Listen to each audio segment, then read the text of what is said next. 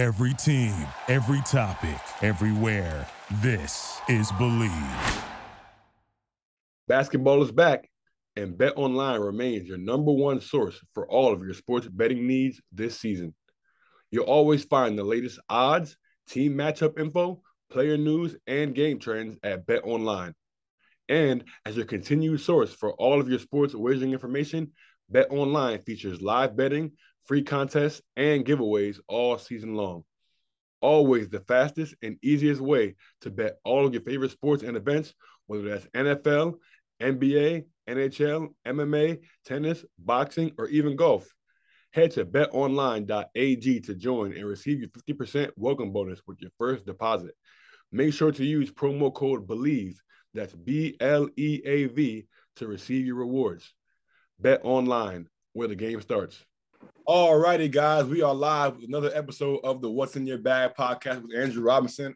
I am joined, as always, by my co-host, Alexis Davis. And today, we have a super special guest, you know what I'm saying, one of my most, one of my favorite teammates that I've had, man, back in the day at Putnam Science Academy, current Detroit Pistons wing, New York's finest, Hamidou Diallo, man. Hami, thank you for joining us today, man.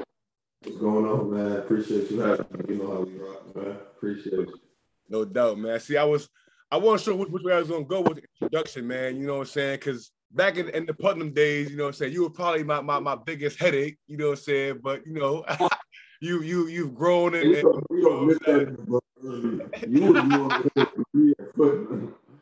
We gonna get that early.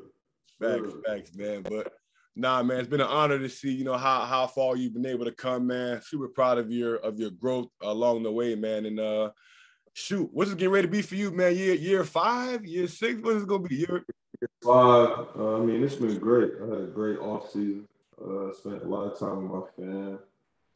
It's been good, man. I didn't get to play preseason this year. I had a little injury, but looking forward to game 1. Just staying ready, so I don't gotta get ready. Trying to stay ready. But yeah, year 5 under the way. Some big things coming in. Hopefully, we're able to do special things in Detroit, pretty much. But it's been dope. It's been a great season. Can't wait to get it started next week. Sure. Yeah, so being that you grew up in Queens, New York, can you kind of just explain us how it was growing up in the New York basketball scene? Anything, you know, New York has added to your game, giving you that extra, how we kind of see that in the way you play now? Yeah, I feel like New York, I mean, I feel like a lot of people ask me that, like, I mean, how is it growing up in New York? I mean, people don't understand New York until you really go to New York. So, like, you got to go to New York, be in New York for some time, and just understand the type of grit and grind that the city comes from, and the type of blue-collar people that are in the city as well. I mean, New York is a wealthy city. I mean, very wealthy, but there are a lot of blue-collar families within those inner cities and in the communities. And it's just something different about us. I mean, I just feel like we're brought up different, and we're brought up with a chip on our shoulder. And I feel like New Yorkers are go-getters. Nothing is ever really handed to us. And I feel like that's been the story of our career so far. I mean, just being able to be a go-getter, being able to go chase the dream every night, being able to get better each and every year, and being able to remain focused and remain humble at the same time. But I feel like New York, I mean, it's everything you can imagine in one. So, I mean, it's a beautiful city. I love being from there, but it comes with its pros and its cons. I'm gonna say that. Best city in the world, though, by far. You had to go there, you know. So you had to go there. Two DMV folks, you know, we had to say that's cap. Best city in the world. Yeah. The crazy thing about it, my whole staff team, I'm on like a DC team right now. Yeah. Troy Weaver, all that. We running things over there, baby. From the top all the way to the bottom, we're probably DC'd out. We argue about this every day. Yeah. DC people love DC. I commend you guys for that. But you guys are nowhere near them major cities. Nowhere near. This guy's crazy. So you mentioned obviously being a go-getter, man. And I think that, that definitely defines your story, man. Because I was in the gym when you got your first Division I offer, you and Mamadou, man, from Minnesota and Temple, if I'm not mistaken. Yeah, for sure. First high major. Yeah, first high major offer. Yep, first high major offer, because you had some offers before that. First high major offer, first Power 5 offer. And it's crazy because from that point over the next pretty much year, you blossomed into a guy who got his first high major offer to a guy who was a top 20 player in the country, 5-star recruit. Like, just talk to me about that process, man, about going from essentially being unknown to, a 5-star recruit, from a guy who was getting, low mid-major offers to a guy who had every school in the country, calling your phone. Yeah, I feel like, a lot of people don't even really know, like, the story, like, of me, like, going to Putnam, how that came about. So, like, I was in New York, of course. I played my first 2 years there, and I was an okay basketball player. I wasn't bad. I was, like, middle of the pack New York City guard. It was, like, all of these guards. I was, like, listed ahead of me and whatnot. I mean, I would always still give them a run for their money, but I never really, like, received the recognition, like, for anything I was doing in New York. So, and then I went to Putnam. I mean, I tried out for Putnam. I didn't even go to Putnam. I tried out for Putnam. And at first, they was like, oh, they didn't really want to take me. It was still up in the air. I was young. I was going into a prep school that only took post-grads, and I was going to be, like, one of the first undergrads. So Coach Espo was real hesitant with it, but we came to an agreement, like, all right, you're going to come to Putnam, and your first year, you're just going to pretty much just, like, practice, work out, and pretty much just get ahead of the speed, get ahead of the game, get your body right, and make sure that you're able to play at this level, because it's much more physical. It's like grown men. I'm like maybe like 15 at the time. Everybody's like 19, 20, 21, because it's post-grad. So I'm like, okay, cool. I'm cool with it. Mamadu was over there. He did a year. So I'm like, okay, bet. I'm cool with that. I mean, I'll go over there, be with my bro, and just stay out of New York. I was getting in a lot of trouble and stuff like that. So it was good for my parents to have that relief a little bit. That told I was somewhere good and I was doing the right thing. And I was just worried about me and my dream. So boom, that's when I went out. I enrolled in Putnam. I came to Putnam. That's when I met you, your brother, everybody. We enrolled.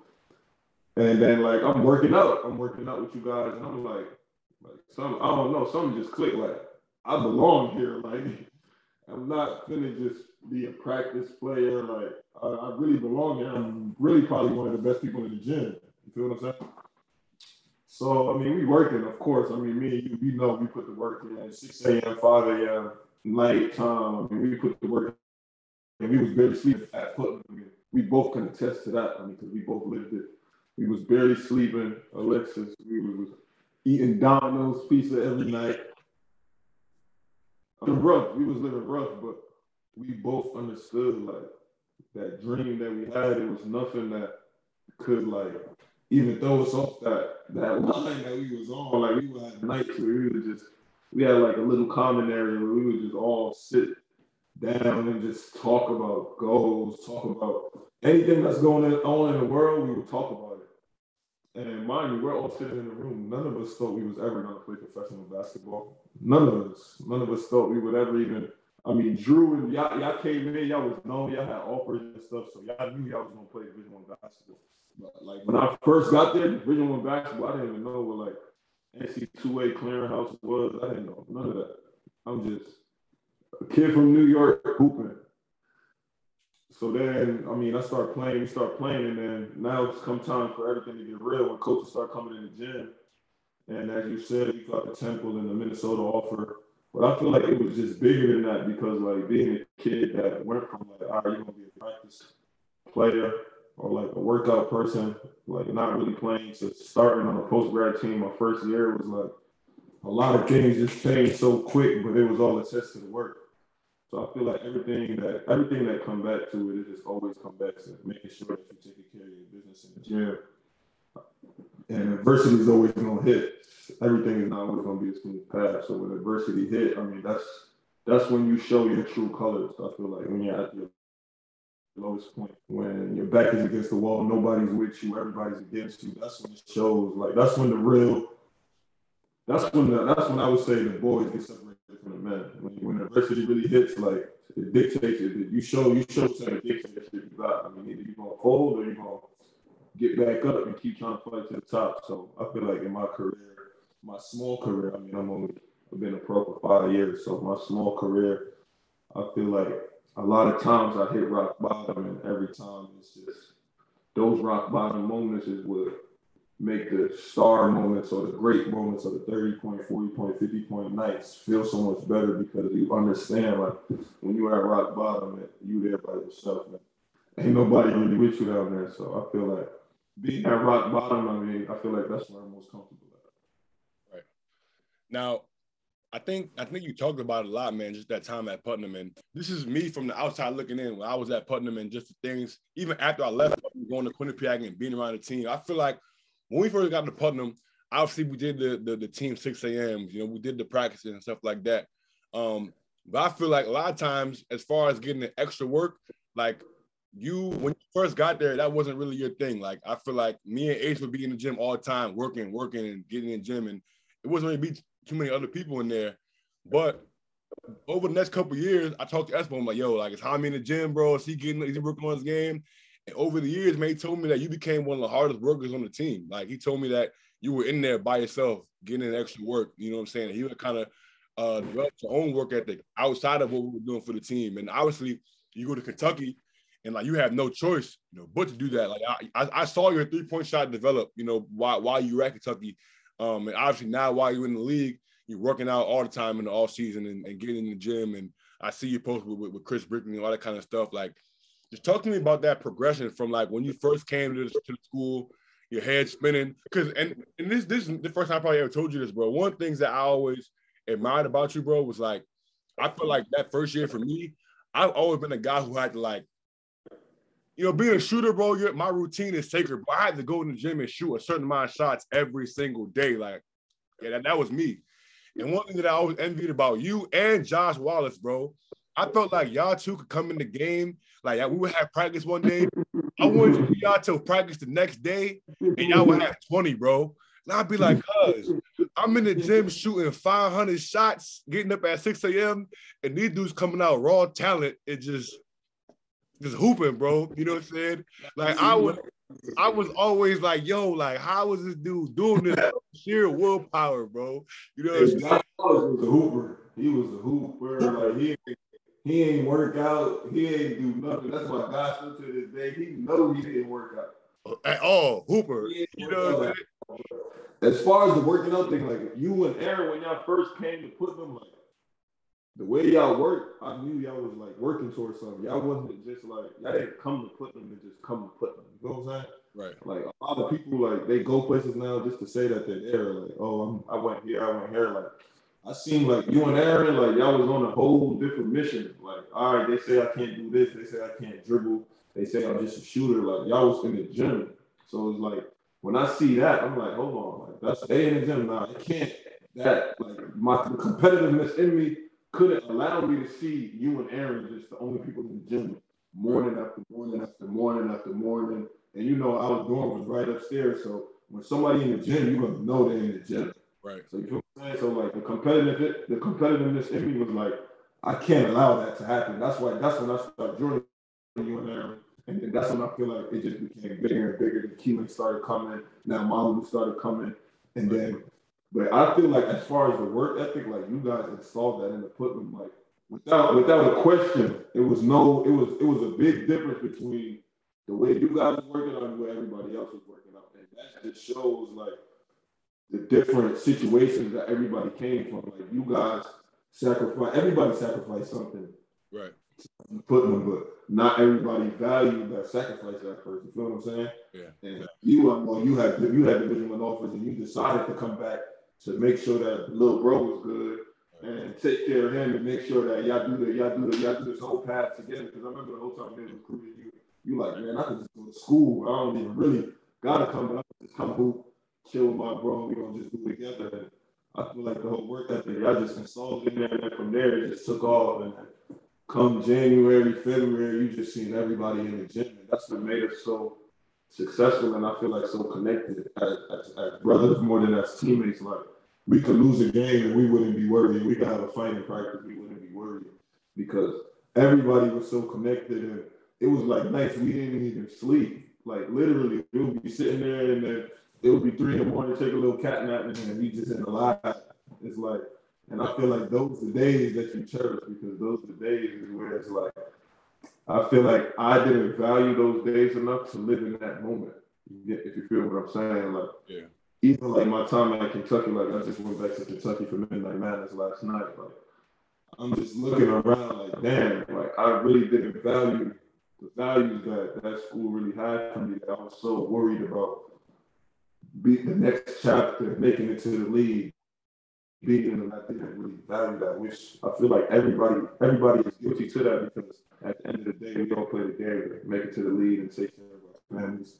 And X, Y, and Z. So that's always going to be the motivation and the drive. But when you really get there and then you really sit back, there's a lot of things that I took for granted that I wish like I had today. Like a lot of things that I wish that I had on the planet for me today. Like I was at Kentucky, like best school in the world. I still believe that. I mean, everything that we do in the league is the same thing, like how we were doing at Kentucky, but it's like you wake up, I got a chef for me, he cooking me breakfast. I just tell him what I want, an omelet, boom, get to class, work out, come back, he making lunch again, then practice, dinner, chef's still there, he making dinner. It's like, now it's like stuff, just like a little thing like that. Now it's like, I gotta worry about that, I gotta get my own chef now. I gotta make sure that my chef is on his P's and Q's because if he throw off one little mistake, it's like my whole day is thrown off, my whole routine is thrown off. So just little things like that they have set up for us that at the moment it's like, oh, this is what's supposed to be done. And then when you start making a little bit of money, you start getting some money. Nothing is taken care of you. You have to put those values into yourself or you won't have it. So I feel like, yeah, of course the team still has a chef, the Detroit Pistons have a chef and stuff, but like you say, and like you showed, to be one of those greats, you gotta always go above and beyond, especially when it's about your craft or when it's about taking care of your body or anything like that. You always have to go above and beyond. And that's something that little do you know, like I learned from you and Aaron. I mean, yeah, you and Aaron. It's like the way you got it, we didn't have nothing at Putnam. We didn't have no trainer, we didn't have food, we barely ate some nights, we barely had hot water. Like we got some stories, we got some real stories. For real. I'm that for the documentary. But it's like it was like some real life events that was happening, and everybody there didn't let anything waver. I don't know if like today's generation can do that. I don't know if you could tell the top 10 player in the country like, yo, go to this school in the suburbs, small town, 4,000 people. One supermarket, one pizza shop, one Chinese restaurant. You might have hot water in the morning, you might not. You might have bed bugs, you might not. You feel what I'm saying? Like, this is real life events that we was living in that, I mean, we cherished it. It was an experience for us. And like, I just went back to Putnam and me just being there and seeing it. And I got like a funny story. We playing pickup, and one of the young boys on the sideline, he just started melting off a little bit because I was like, I'm cool and like he playing pickup. I'm not gonna take them serious. He just started melting off. So like I started really hooping. Like I run off like 5 in a row, and I look at him like, bro, you crazy? Like I really built this, bro. Like, don't ever try to disrespect. And mind you though, like I still talk to him after. Like I like his mentality because that's the same thing I would have done, man. Facts. Scoochie Smith, anybody else would have came in the gym. Of course, I'm gonna test you, and you better show me that this is what it is. If not, then I'm gonna feel like it's not that. So, just like the love over there is still dope. It's still dope. The city of Putnam is still dope. Man, I remember that. I seen it in person when we played Brewster for the first time, and you and Donovan was going at it. I remember that. Like it was like, yeah, like you top 20, yeah, all right, I'm here. Right. So they pushed us around most for that first game. We was not ready for them. Nah, yeah. Not ready for them. The crazy thing is, though, we almost won that game. I don't know if you remember, bro. It was a close game until the end, and they ended up pulling away at the end. Yeah, they started going crazy at the end. I think Mamba might have got in foul trouble, and we had no bigs. Facts. It was a close game, though. We was winning that. We was winning for a little bit. Facts. And that was the first time they really ever felt like anybody, because they was just running through the left side. Right. Him, Jalen Adams, got a couple other guys. They was just running through the left side. But nah, yeah, those were the times, bro. Those were the times. You kind of talked about all the decision making and like the sacrifices that go into playing the game is more than just, just showing up. And you kind of were faced with a big decision to reclass and go to Kentucky. Can you kind of talk about that decision and what kind of made you feel like, okay, this is the right thing for me to do, the next move in my career? Yeah, I feel like, just being honest, I felt like I wasn't being challenged no more at Putnam. Like, I felt like the competition, it wasn't challenging for me, and I felt like I was coasting every day. I felt like I knew what I could do. Like, I didn't have the same drive there. I felt like I already knew what school I wanted to go to. I knew once Calipari offered me, I knew I was going there. It was just a matter of Kentucky actually really wanting me and actually really making me a vocal point of that team that I was going to be a part. And if that was going to get done, there was no other school that pretty much stood a chance. Because once I seen the presentation, and once my dad seen the presentation, he's like, "There's no way you're not going there." He seen Cal pulled up a little book. Like, yeah, I did $1 billion in NBA contracts. My dad really needed to hear nothing else after that, pretty much.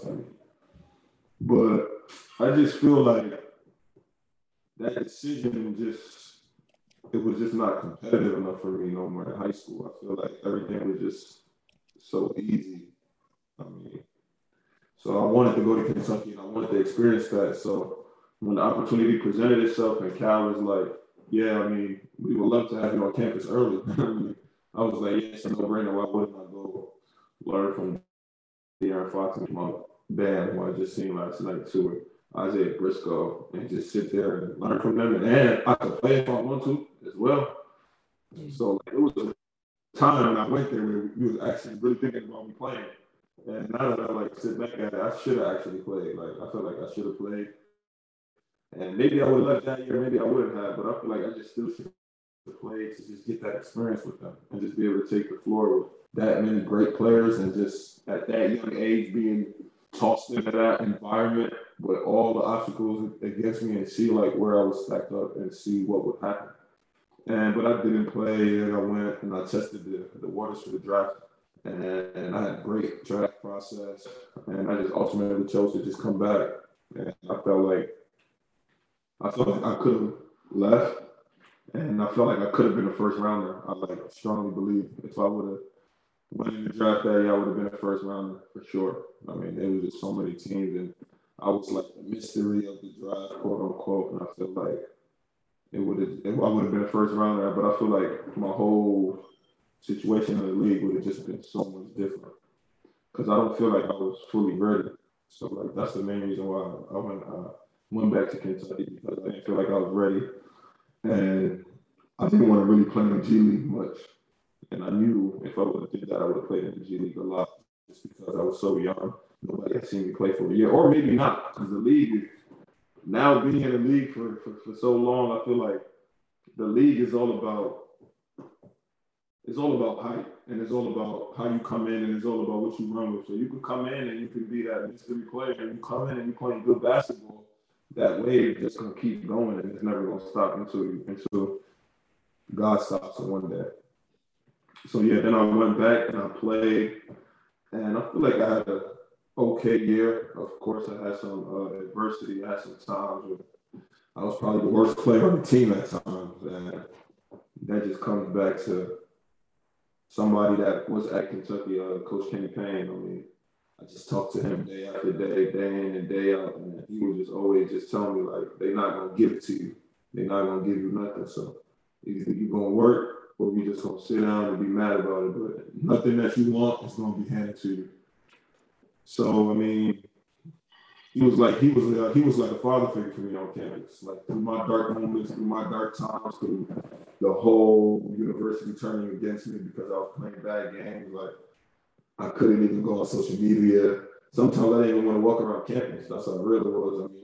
And that's why I say Kentucky's like the league. It's the fans are so attached to basketball. It's I played 5 bad games. I was the second highest recruit to come on campus. I played 5 bad games. They was like, why is this guy playing? Why is he on the court? Cal, sit him down. He doesn't belong here. So we got to rewind a little bit, man. I mean, skinny kid, Lefrak City, New York, you know what I'm saying? Like, you get your you get your name called, man, in the NBA draft. Like, walk me through what that experience was like, what that moment was like, hearing your name called, just what that day was like. What do you remember about it, man? Because, again, for me, like, just seeing when I first met you and where you were and seeing all of that culminate with you hearing your name called in the NBA draft, bro, I felt like I got drafted that day. I was like, yo, like, that's crazy. Like, we made it. You feel me? Like, for you, just talk to me about what that day was like, man, what that moment was like for you. Just, you know, having all your work over the years culminate in hearing your name called on draft night. Yeah, so I feel like when I was at Kentucky, I mean, as soon as I got there, I couldn't stop thinking about being drafted. So I feel like it wasn't the way that I always envisioned it. That's not how it occurred. Like, I envisioned being invited to the green room, having my whole family with me at the green room, having my own table, having all of that luxury stuff. But it wasn't like that. So, I mean, I'm a New York kid. So if usually when you're not invited to the green room, you're not going to the draft for real. And I just remember the whole day was like a blur to me. Everything was happening so fast. Everything was happening so fast. So now I'm sitting there, I mean, 44 picks go by before I hear my name called. So it was a long time. I was probably sitting there for like 3.5, 4 hours.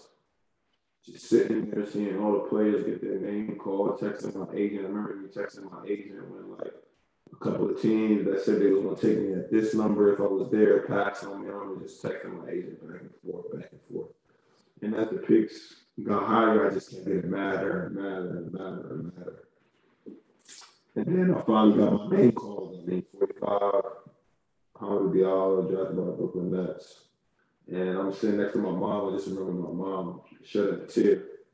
And I just remember hugging her. Like everything that I was thinking about being a second round and stuff just went out the door once I heard my name called. And my whole family was sitting around me. I just hugged everyone. And then I remember whispering in my brother's ear, like, don't worry, I'm gonna make everybody pay. And then me just saying that was just like sort of a way of me reminding myself, like, I mean, we got drafted, but there's still a lot of work to do. Like, we got nothing guaranteed. We don't got no contract. We could go play summer league. We could be cut. We just got our name called. But when you're in the second round, you don't have a locked roster spot. You don't have a locked contract. Nothing, pretty much. So when I did the interview, I interviewed and stuff, and being a kid from New York, I mean, the whole city literally was behind me no matter what pick I went. So, I mean, of course, I had a great time in the city. My whole neighborhood was out, literally everybody. So I had a good time. And then it was time to get ready for summer league, but I couldn't even practice.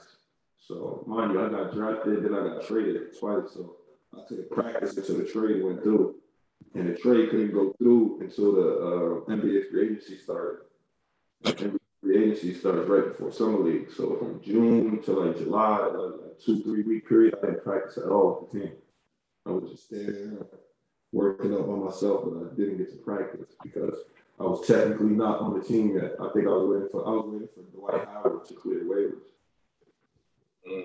So I wasn't practicing. So like the day before my first summer league game, all the waivers cleared. They're like, all right, you're clear to play. I'm like, what? I didn't practice. I didn't do nothing. Like, I remember like being in the hotel. They're like, is he gonna play? Is he not gonna play? Is he gonna play? Is he not gonna play? I remember saying Preston, the GM of Oklahoma, like calling the league, trying to figure out like, is he gonna play? Is he not gonna play? And then I finally got clear like 1 hour before tip. I'm like, I'm playing. So there's no way I'm not playing. So like, I played the first game. I played well. Then the second game, I killed the second game. And now the third game, I killed again. And then I remember that's when like I agreed with a contract with Oklahoma City. And that's when everything felt real for me. Like that's when I'm like, okay. Like, that pen to paper. Yeah, that pen to paper. Like I know this is this. Like I actually signed the contract now, so like okay, now I can relax a little bit. Now I can figure out how to get my mom a house, because I mean that was always like my goal, no matter what. Before anything happened, that had to be done. So my first purchase was that I had to get my mom a house, move them out to Lefrak City. And then from there, the work just started. But I remember that night, I mean, it didn't go the way that I expected it to go at all. But when I look back at it, of course, it was a great night. So once you're there and you're playing with OKC, you're playing with guys that you were just watching on TV, Westbrook, Paul George, kind of talk to us about getting there, being able to play with these guys, learn for them, gelling with them, that whole experience. Yeah. So I feel like from day one, I mean, Russell's my vet. So from day one, I feel like, I don't know, I felt like I belonged. Like I wasn't that much amazed. I wasn't that much like, damn, I was just watching Russ, PG, and all these guys for the last 10 years. And it was none of that for me. I was just like, I want to see like where I line up with them. I want to see like, can I compete? What is it going to look like? Can I even get minutes? Because mind you, I got drafted. I get drafted again second round, and usually you're in the G League the whole year. I'm drafted to a playoff team. They got 8 solid rotation guys. There's no way in hell I'm getting a minute on the court. So I'm just like, let me see where I line up with these guys. And mind you, Russ being my vet, of course, I'm bouncing things off him. I'm learning from him every day. I mean, probably one of the best people, ever, just by taking me under the wing, showing me the ropes, and just always just being genuine and showing me love. Like, I could never not do that for the next generation, just because it was done for me when I got there. So like, even like rookies and stuff now, like when they come in, I'm always showing love, because I know how much that means to a rookie coming in. Like to have somebody that is there for you, to have somebody that you can call a big brother, to have somebody that when you're on the road, you get a steak and you don't got to worry about nothing. Money ain't really coming in yet. You feel what I'm saying? So to that made it very, very easy for me. I mean, Russ just made it way easier for me to be in my vet. And being the player that he is, of course, everybody was just so amazed. So everybody would be like starstruck a little bit, but like I just put my head down and just try to work, because I felt like I belonged. I don't know. I feel like everywhere I went, I felt like I belonged, and I felt like I had to prove something. So I just never really took my head off the goal, and the goal was to always just not just be in the NBA, but to actually play in the NBA and make an impact in the NBA. So it's still the same goal, and it's still just with the same mentality for real. I mean, there's always going to be doubts, there's always going to be haters, and there's always going to be people that think that you don't belong and think that they're better than this is that. But you just always just got to put your head down and just work. I feel like no matter what you do, if you put in the work, everything else will take care of itself. So.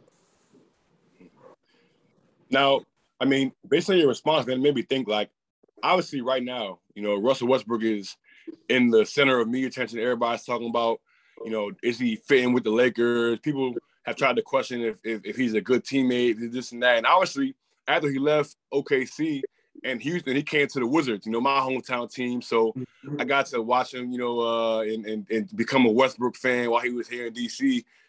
And everything that I heard about Russell Westbrook, man, is that like he's a incredible teammate, like incredible person. You know what I'm saying? And it's crazy, like just the slack that he gets in the media all the time. He's always under a microscope. From your time being his teammate, like what can you say just about what he's like as a person, what he's like in the locker room, and just what it was like playing with him, and just what's it like for you now, just hearing everybody like kind of throw dirt on his name and like essentially try to blame him for the Lakers situation last year. Like, for you, a guy that shared the floor with him, shared the locker room with him, like, what's your take on just Russell Westbrook? I feel like, let me see how I could word this. I feel like as a person, right, it's like, if I take myself back and I had to like choose between every person that has ever played the game before, like, who do you want to be a vet? Like, of course, your first people you're not going to choose like Russ. You're going to choose like the Kobe's, the Bronze, the Jordans, stuff like that. But now that I actually experienced it, I wouldn't want nobody else to be my vet. I mean, like, when I came in, the type of love and the type of like brothership and the type of friendship that he just showed from like day one to me, like just teaching me the ropes, teaching me like, nah, you don't feel like you gotta be the first one in the gym, you gotta earn everything that you're getting, like making sure that I'm good on the road, whether if it's like I said, taking me to dinner, taking me out. No matter what it was that you could think of, like no matter what it was that you could think of, I was taken care of. Like I didn't have to worry about it. It was like I'm with my family from day one. So like for me to have a person like that come in the league and I see stuff going on the internet, I can't do nothing but laugh because the real will know. The real will know and the real will understand. So like I feel like on the Russ team, I mean, that will always be my big brother no matter what occurs, just because of the love that he showed to me. He didn't have to show to me. Like he didn't have to show me love. He didn't have to make sure that I was good. He didn't have to teach me the ropes. He didn't have to give me the advice that he was giving me. You don't have to do that. I mean, he could have just been a vet. That's a normal vet, but he took it above and beyond. I always have the utmost respect for him for that. I mean, as far as the media goes, just let the media be the media. I ain't really gonna get into all of that. I can just speak on what I know, and what I know he's still doing still to this day. I don't think he ever gonna change who he is as a person. I can't see that.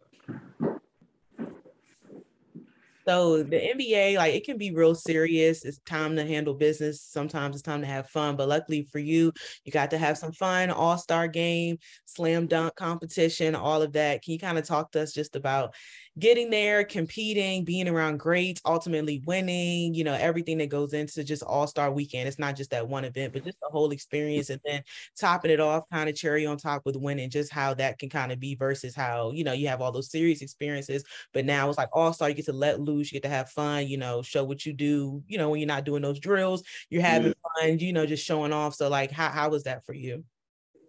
I feel like it was great. My all-star weekend was in Charlotte. I got to meet so many people that I just like grew up watching, and so many people was just so accessible during that weekend. It was just like all mind-boggling. And being able to win the dunk contest, I mean, I was so nervous to even enter it. And the fact that I won it was like, of course I knew I could jump, and of course I knew I had dunks, and of course I knew I belonged, but I just felt like it was just so many obstacles there that like anything could go wrong. And shout out to Chuck from Team Flight Brothers. I feel like he helped me with like my whole dunk rollout, and he made sure that like, nah, do the windmill first, then you do Shaq, then you're gonna win the whole crowd over, and then after that you're gonna get 2 easy dunks. So it's like the whole rollout, he just helped me with it and made it so easy for me. But I feel like, I mean, I got one of the most legendary dunks in dunk contest history. I mean, that speaks for itself. I mean, being able to jump over Shaq and then pull up the Superman on him. It went over a lot of people there, like Superman over Superman, but it was just dope. And then the type of love that I received after, and the type of recognition that I received after throughout the rest of the weekend was just so much different. It was just so much more love. But like I said, it was a great experience. I'm looking forward to do it again one day. Hopefully somewhere on the East Coast, though, maybe New York, something like that. So was the plan always to jump over Shaq? Did you go into the night knowing you were going to jump over Shaq, or was that like something you kind of picked up while you was kind of scanning the crowd, thinking about what don't you going to do next? Like, you know, like how did that go down? Think about scanning the crowd and grabbing Shaq. That was definitely planned out. What? And did Shaq know? Did Shaq know you were going to do that? Yeah. He knew it was a possibility. He just didn't know if I could do it or not. Like his words to me when he was like, "Make sure you clear me, young fella." Right. So it's like I knew I had it in my back pocket, but I was gonna do last at first, and then coach was like, "Nah, do it in the first round." I'm telling you, do it in the first round. I'm like, "Nah, I want to do it last." He said, "You might not make it there. Do it in the first round." Right. I'm like, all right, so the first dunk I did the windmill when Russ threw me the pass.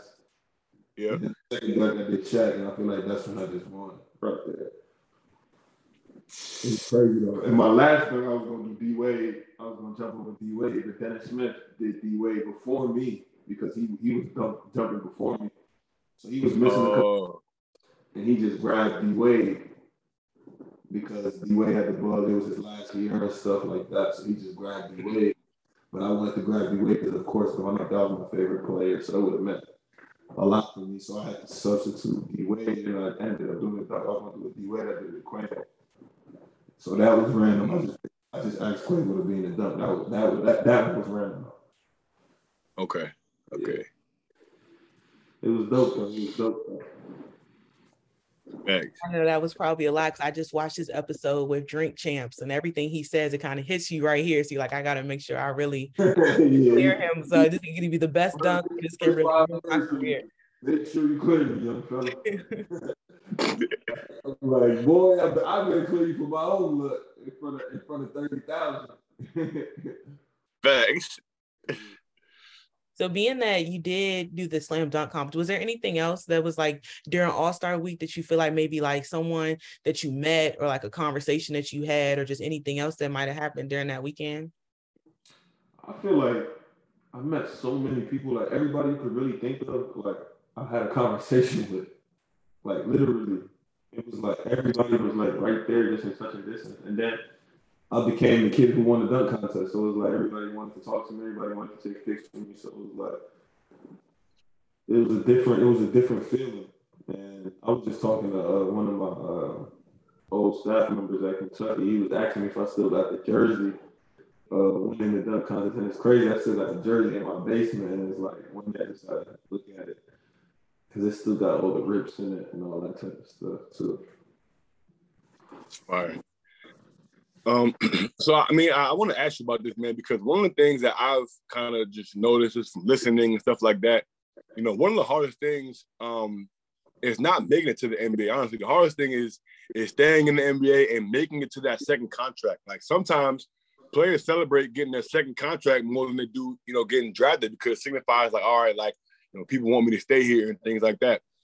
For you, being a second round pick, you know, being a guy who had to get out the mud, you know, what was it like for you navigating free agency for the first time and then eventually being able to secure your second contract, you know, with the Pistons? Just walk me through that whole process, what your mindset was, and then what that experience was like for you ultimately getting it done. I feel like it's like thinking of an NBA draft, right? It's like that on steroids. Because like you said, I feel like it's like the hardest thing to do is stay in the NBA. I mean, we all know that. So it's like you're fighting to stay in the NBA. You're talking to different teams, interviewing with different teams again. You're trying to figure out where you're going to be. And I'm just fortunate that I was able to stay, in the city that traded for me. And I feel like the city of Detroit, I mean, it's just a great city for me. Like when you talk about who I am as a person and what's my background as a person, I feel like the city of Detroit is the closest thing if it's not New York City for me. I feel like from it being people like us, from it being just so much of a loving, caring town. Like the city gonna be behind you no matter what it is. If you're taking care of the city gonna be behind you. And I feel like it's the same thing with New York City. And being a kid from New York, I come up from the grit, the grind, fast pace, a bunch of things going on. And the city of Detroit is a little bit similar. I mean, it's the grit, the grind, there's a Motor City Cruise. It's like they really come from that. I mean, and all the great Piston teams, they really had that. So I feel like just right now, I mean, my home here in Detroit, I mean, I feel like I'm good where I'm at. I mean, I love the city, I love the team, I love the coaches, and we're just working. We're trying to achieve something, which is trying to bring back that type of basketball, bring back that type of swag, bring back that type of environment for the city. I mean, which is hard because it wasn't here for a long time, but I feel like we got a great group of guys. Like we got a bunch of guys with a lot of different personalities, and with just speaking on mine. I mean, just having that background and just having that type of swag and that type of influence to the youth. I feel like that's what this city is all about. So I feel like it was just a no-brainer to come back for You mentioned, you kind of feel like y'all basically have the keys, working together, figuring everybody out. So now it's like, okay, as far as you go, of course it is a team, but you personally, what are some of your goals for the season? Of course, to win at the end finals, but leading up, might be some personal things on the side. What are some of your goals for this season? Just to keep getting better. I feel like to keep getting better each and every year. I mean, like Drew said, I mean, it's hard to stay. It's hard to stay. So every year, just keep trying to get a little better, keep trying to improve, and just trying to show my coaches and my teammates that I'm a better player than I was last year. I mean, in all aspects, not just scoring the ball or stuff like that. I want to actually take pride on the defensive side. I want to take pride in having to guard the best player on the floor and being able to excel at that. So that's something that I feel like I want to open up a lot of eyes with on that side of the court, just showing that I'm way more than capable of doing that, but showing that I'm fully bought into that, and that's something that I want. When you think of Hamidou Diallo, that's what you think of. That's one of the first things you think of. Like, he's going to bring it on the defensive end every night. He's going to make it tough on you. I'm not saying he's going to stop everybody, but just make it tough on them. I mean, it's the NBA. You can't stop. If somebody wants to score, it's going to be hard to stop them. Just make it tough on them and just be one of those defensive anchors in the league. I feel like that's one of my goals. That's one of my true inspirations, and that's something that I'm trying to achieve. I mean, whether it's this year, next year, no matter what it is, but it's something that I'm working towards. And I feel like on the other side of the floor, I mean, offensively, just keep getting better. Keep getting better, keep proving those wrong, keep understanding the game, and keep being able to see things before they happen. I feel like that's the biggest thing where I've gotten better at from my rookie year to now is just understanding the game, understanding when to go, understanding when to not go, understanding who I'm faster than, understanding who to challenge, who not to challenge, and stuff like that. So just keep getting better, keep understanding the game, and just keep playing my role. I feel like it all comes down to playing your role. So whatever this team needs out of me is just something that I got to be able to do for 82 minutes. Now, you guys are a young team, man. I mean, obviously, yourself, Cade, Marvin Bagley, just drafted Jaden Ivey, Sadiq Bey is one of your young cornerstone guys. Like, I think much has been said in the league about, you need experience. Of course, you have to say Sadiq Bey, DC guy. Yeah, of course. Okay, I can't leave him out. I can't leave him out. My God, Sadiq Bey reminds me a lot of you, though. Be a worker. But just to touch on DC, he's a worker. He puts in the work. And it's just something about those East Coast guys, man. He puts in that work, though. He puts in that work.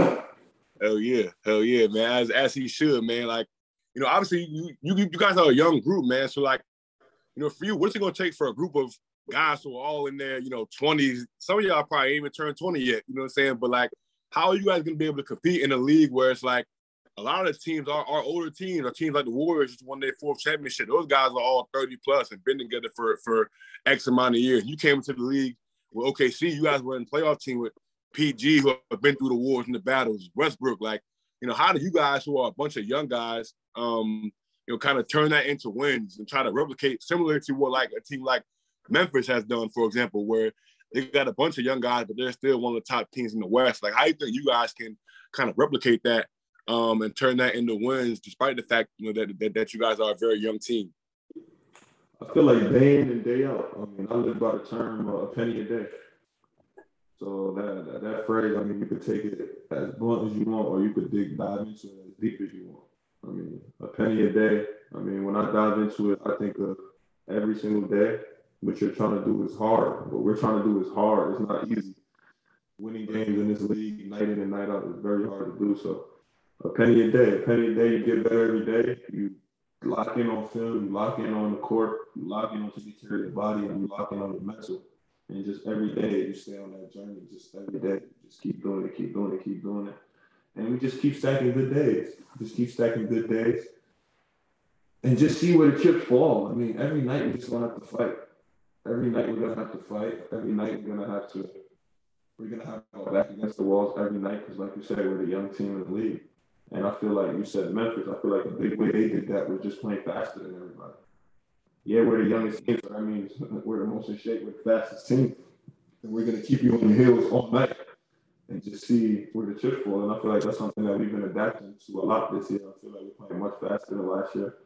And we're getting better. We're getting better. We're starting to understand, what it takes day in and day out in this league to build a great franchise and build a great team for a long time. So just keep stacking the days and just keep getting better and just keep running our own race. And don't let nobody try to speed up our race. Don't let nobody try to dictate what we got going on. Just keep running our own race and just keep staying in small town Detroit and keep putting in that work. Sir.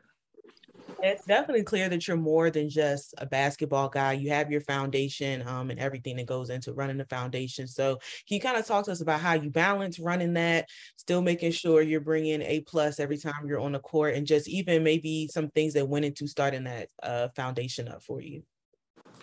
Yeah, so my foundation, I feel like it's a big part of who I am.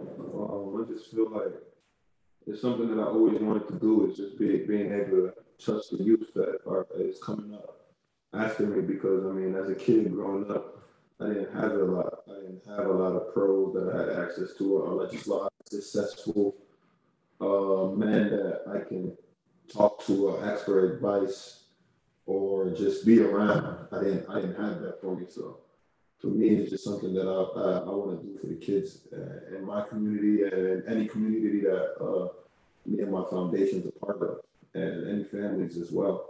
So I feel like my foundation, I started my second year in the league, and it was just something that I felt like it was worth the investment. Just being able to change a family's life, a kid's life for a day, for years, or whatever it is. That's what dictates who I am as a person, and I feel like that's my legacy, and I feel like that's what's gonna go with me. So I feel like as my foundation, one of the most things I'm proud about is my trip that I took to Africa 2 years ago. And I donated, so that I'm from a country in Africa called Guinea, Conakry, Guinea.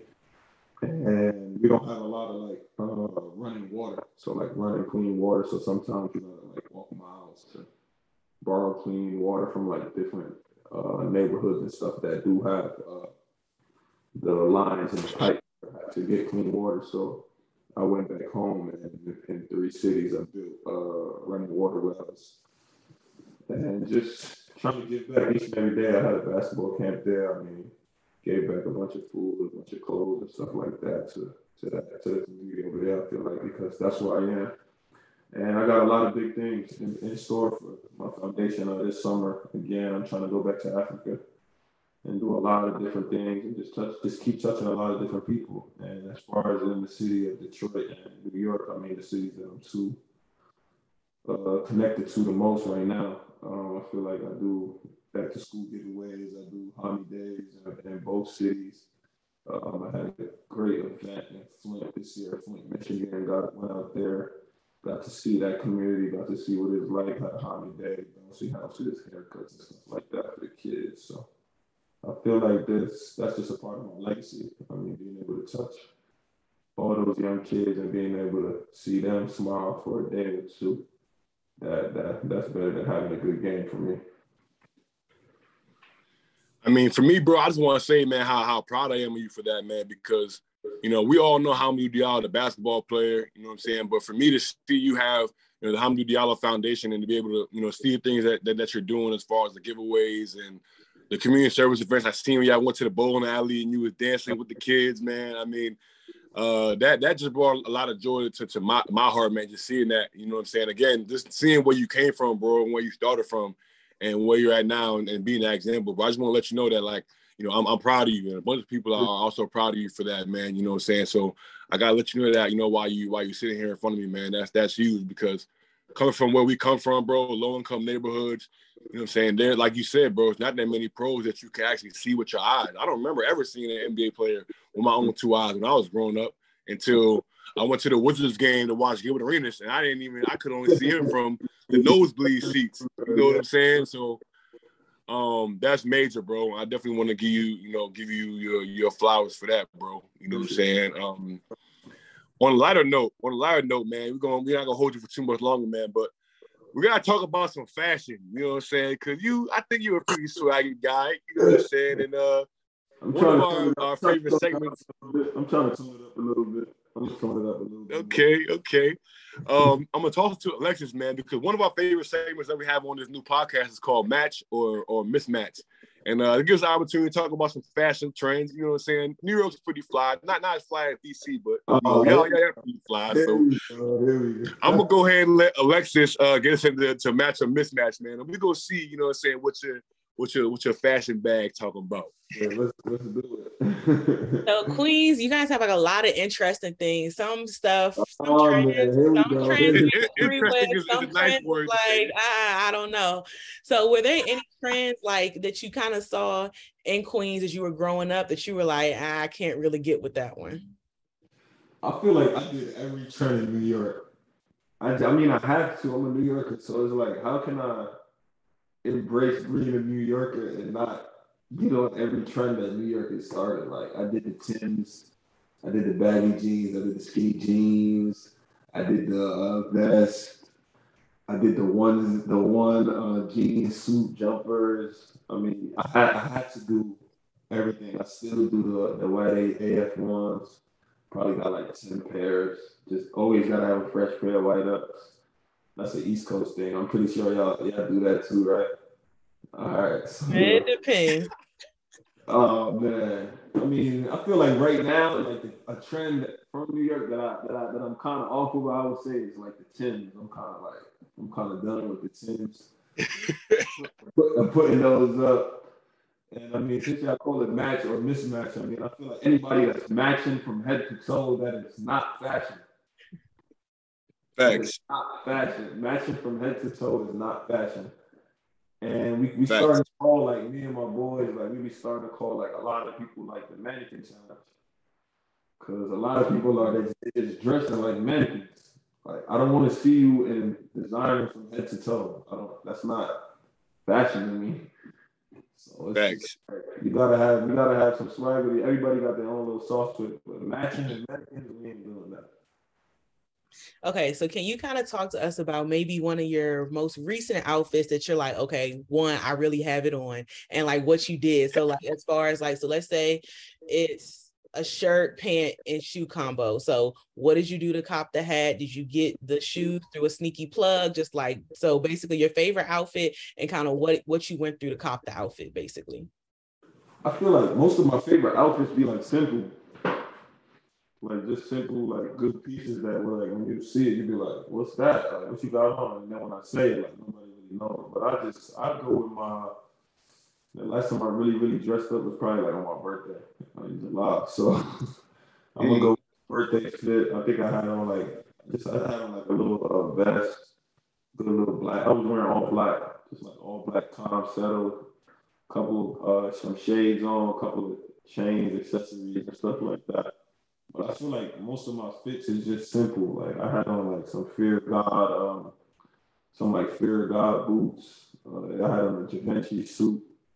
It was like with a vest, and I just had on like a simple like $20 black T-shirt. So it's like I had on a hat, and I just put on some shades. And I feel like I feel like my best fits be like my simplest fits, but I feel like I had a phase though when I went through like I was just buying so much designer. I just went designer, and it's like that ain't fashion. I just had to go through it to see that ain't it. I feel like my best fits now is like when I mismatch. Like I got designer this, but my shirt might be $10. You feel me? My pants really might be $30, but my top might be a couple hundred.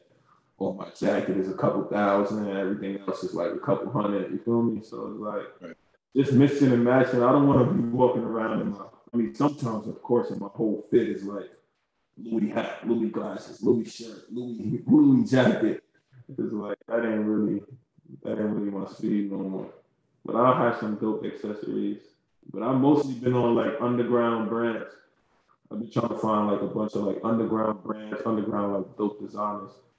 And just trying to like rock their stuff, get their stuff out there, get their stuff promoted, and mostly black owned too. I mean, like my girl had me into fashion too, so like she be putting me on the game too. Like she real heavy into fashion, so a lot of people say I get it from her, but you know I got a little bit of swag in me.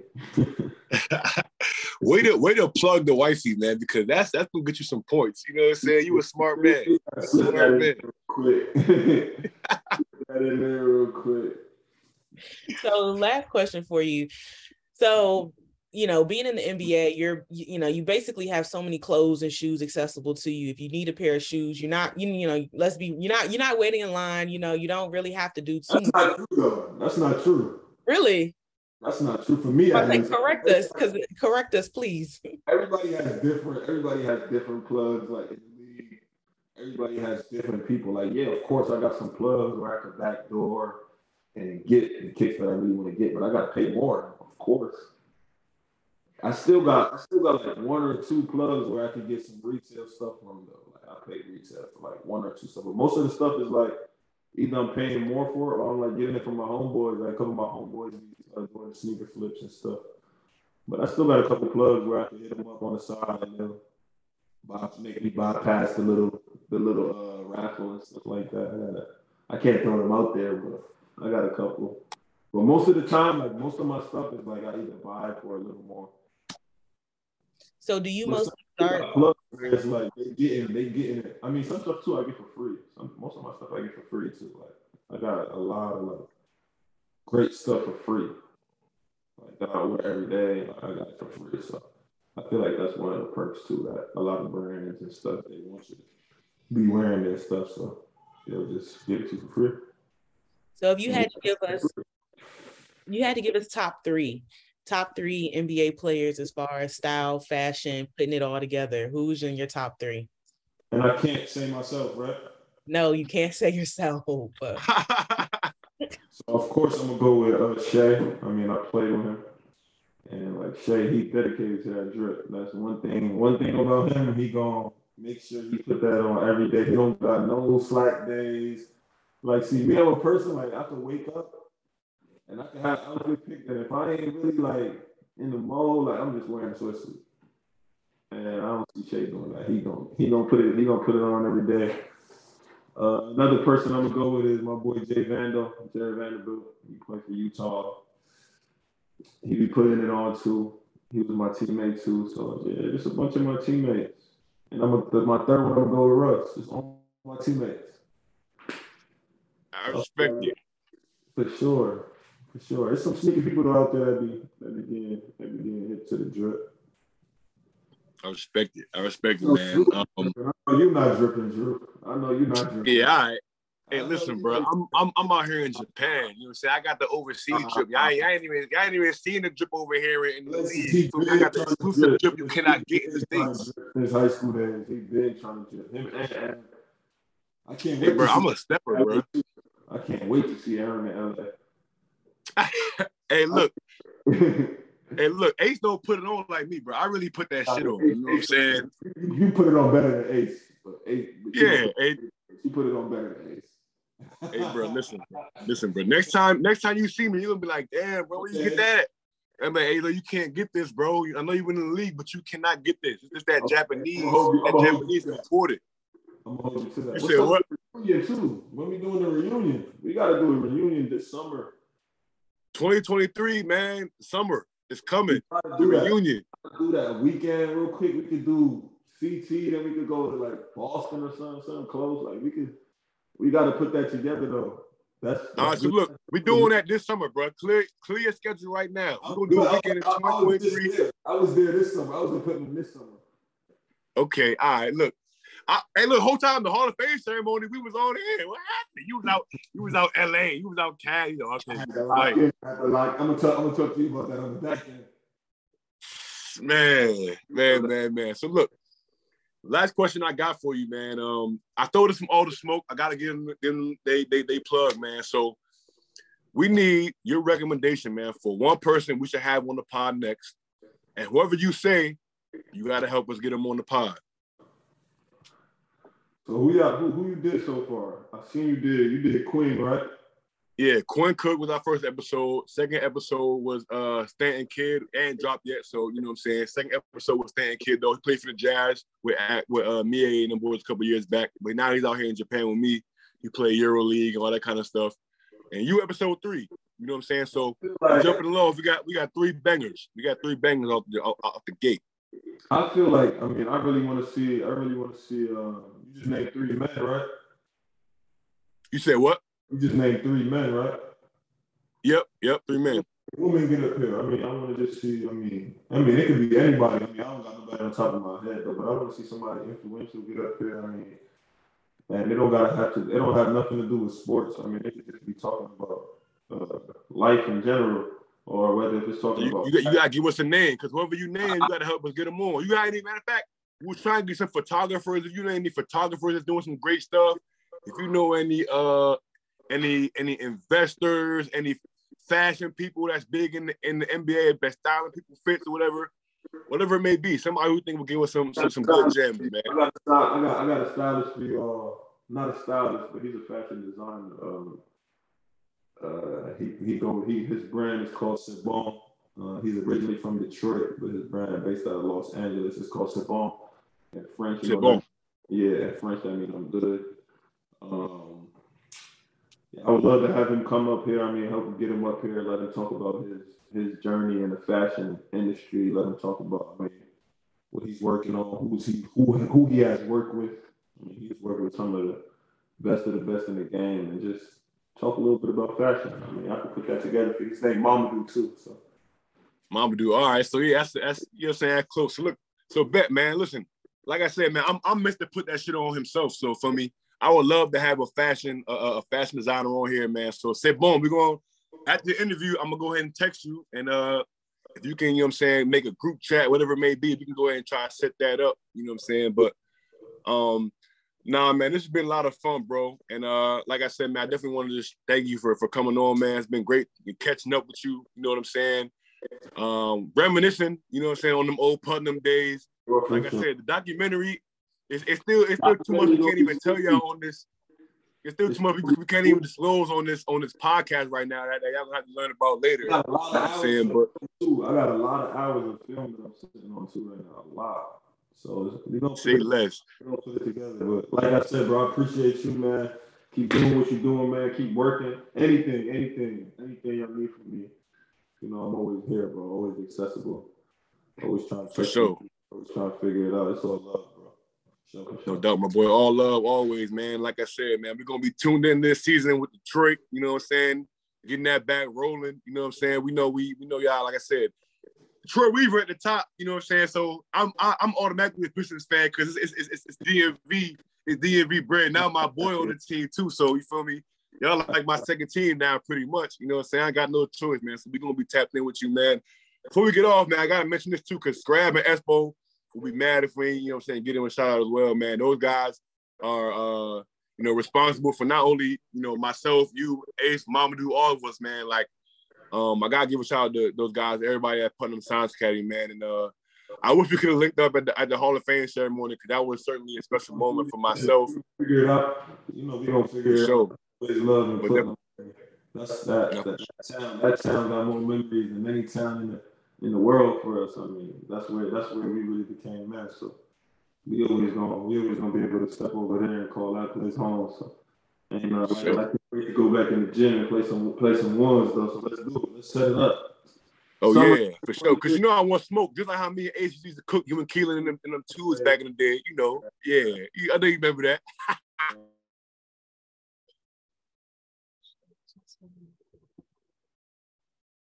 Another episode of What's in Your Bag featuring Hamidou Diallo, man. This has been a wonderful episode, guys. Make sure you're liking this podcast, subscribing to this podcast, telling a friend to tell a friend. It goes a long way.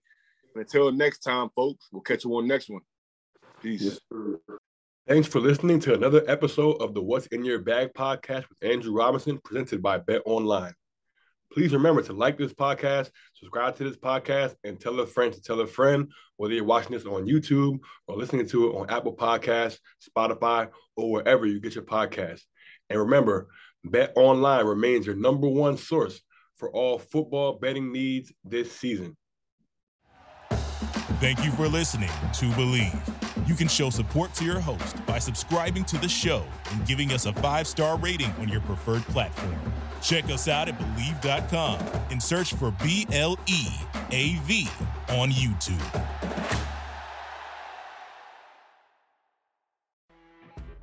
You know when you're listening to a true crime story that has an unbelievable plot twist that makes you stop in your tracks? That's what our podcast, People Are the Worst, brings you with each episode. I'm Rachel. And I'm Rebecca. We're identical twins who love true crime cases that make you say, didn't see that coming, and we hate the people responsible for them. Listen to People Are the Worst now on Apple, Spotify, or wherever you get your podcasts.